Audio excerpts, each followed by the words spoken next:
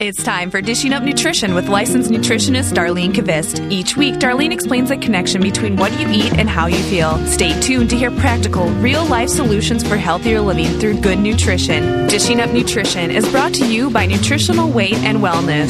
Slow down, you move too fast. You got to make the morning last. Well, welcome to Dishing Up Nutrition. I'm Darlene Kvist, certified nutrition specialist and licensed nutritionist. Today's show is brought to you by Nutritional Weight and Wellness, a company specializing in life-changing nutrition education and counseling. You know, today I'd like to share a Nutrition for Weight Loss class members, kind of her before and after, her blood chemistry numbers, her weight and all those things.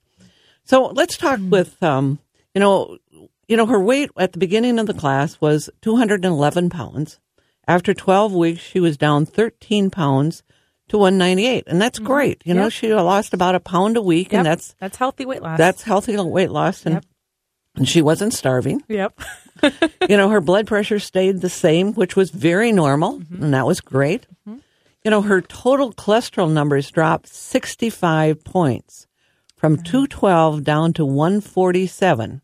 Wow. Now, her good cholesterol, her HDL, increased by 20 points, and that was great. Yeah.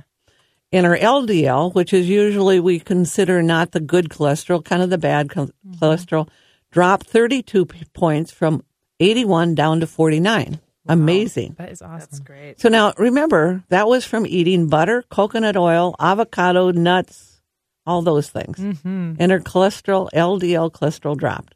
Yeah. But the best news of all, her triglyceride level, that's kind of what we think of as kind of like sugar fat in your bloodstream. Yes.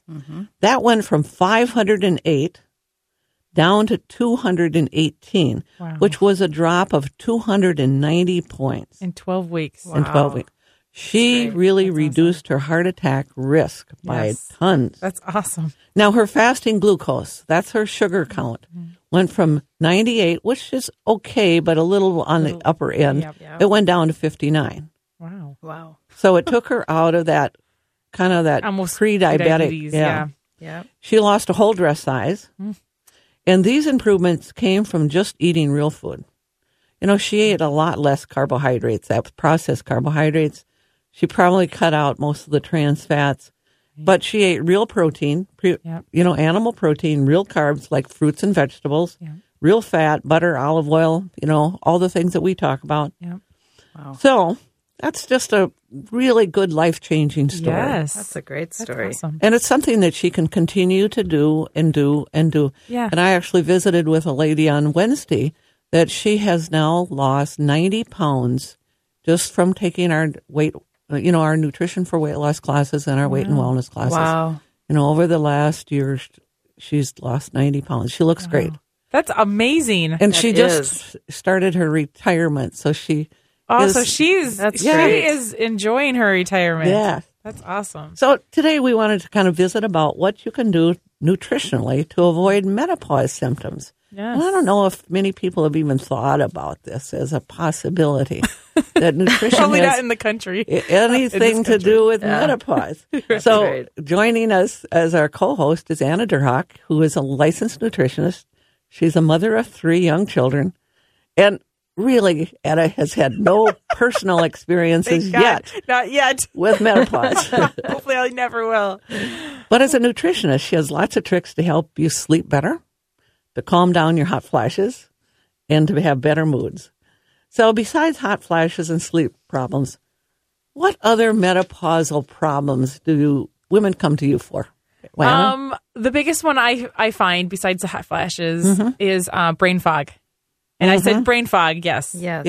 Because it's a huge problem, and women really start to notice it during menopause. Yes. And in reality, brain fog can actually happen at any age. Some women in menopause call it mentopause. I've heard them say that. That's a good way to put it. They feel like their brain's on hold because they've told me that before. And so, but it actually happened to me after the birth of my second child, Genevieve, and a little bit after Luke, I think just because I was tired. I had 3 kids. But But I knew it wasn't menopause, obviously. No, obviously. I just had a child, and I was definitely sleep deprived. I mean, yes. You have an infant, you're going to be sleep deprived. So, but I remember lots of hot flashes as well. And I know that was totally because my hormones were out of whack. They're out of balance. I was really stressed. So, yeah. So let's today kind of take a look at some of the possible reasons that people that you actually might be having brain fog, hot flashes, sleepless nights. But before we get into our topic, I'd like to introduce JoAnn Ridout, who is a registered and licensed dietitian. And JoAnn sees clients at our Maple Grove office and also at our Wayzata office. So now, JoAnn. Yes. Because we went to a conference together, so I listened. You've had some personal experience with menopause, haven't you? Yes, I have. Definitely sleep problems and hot flashes. Also, my biggest issue is night sweats. Oh, yes. One thing I noticed is if I went out to dinner, if I had a glass of wine or two, I would have terrible night sweats that night. So I made that connection even before starting to work here. Okay. But I do wish I had taken the hot flash solutions for perimenopause and menopause class before I started into those years. I did have those symptoms, and I can understand how frustrating it is not to be able to sleep or to be in a meeting and all of a sudden have a hot flash taking over my body. I hear this. Don't we hear this? Yes, we hear it a lot. A lot of women are in meetings and this. And all of a sudden. Yeah, the hot flash comes all over their body, and they're so... And they're saying, is it hot in here? No. Everyone's looking at them. No. So we want to give women some solutions today. Yes, and... I mean, we're laughing, but it isn't a laughing matter. No, it's not a laughing matter. And actually, I was at Bible study, and most of the women are a good 10, 15 years my senior there on Wednesday night. And poor Debbie, one of my good friends... We were all fanning her. She's probably 50, 51, and she was just like dying the whole time. I felt so bad.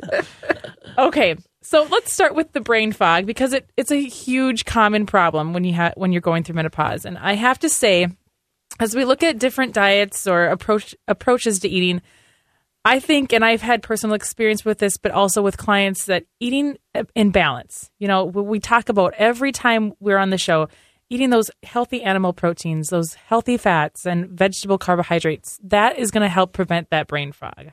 Yes. It really seems like it is essential, isn't it? Yes. Totally. Yeah. I have found eating protein at each meal helps to balance my blood sugar levels.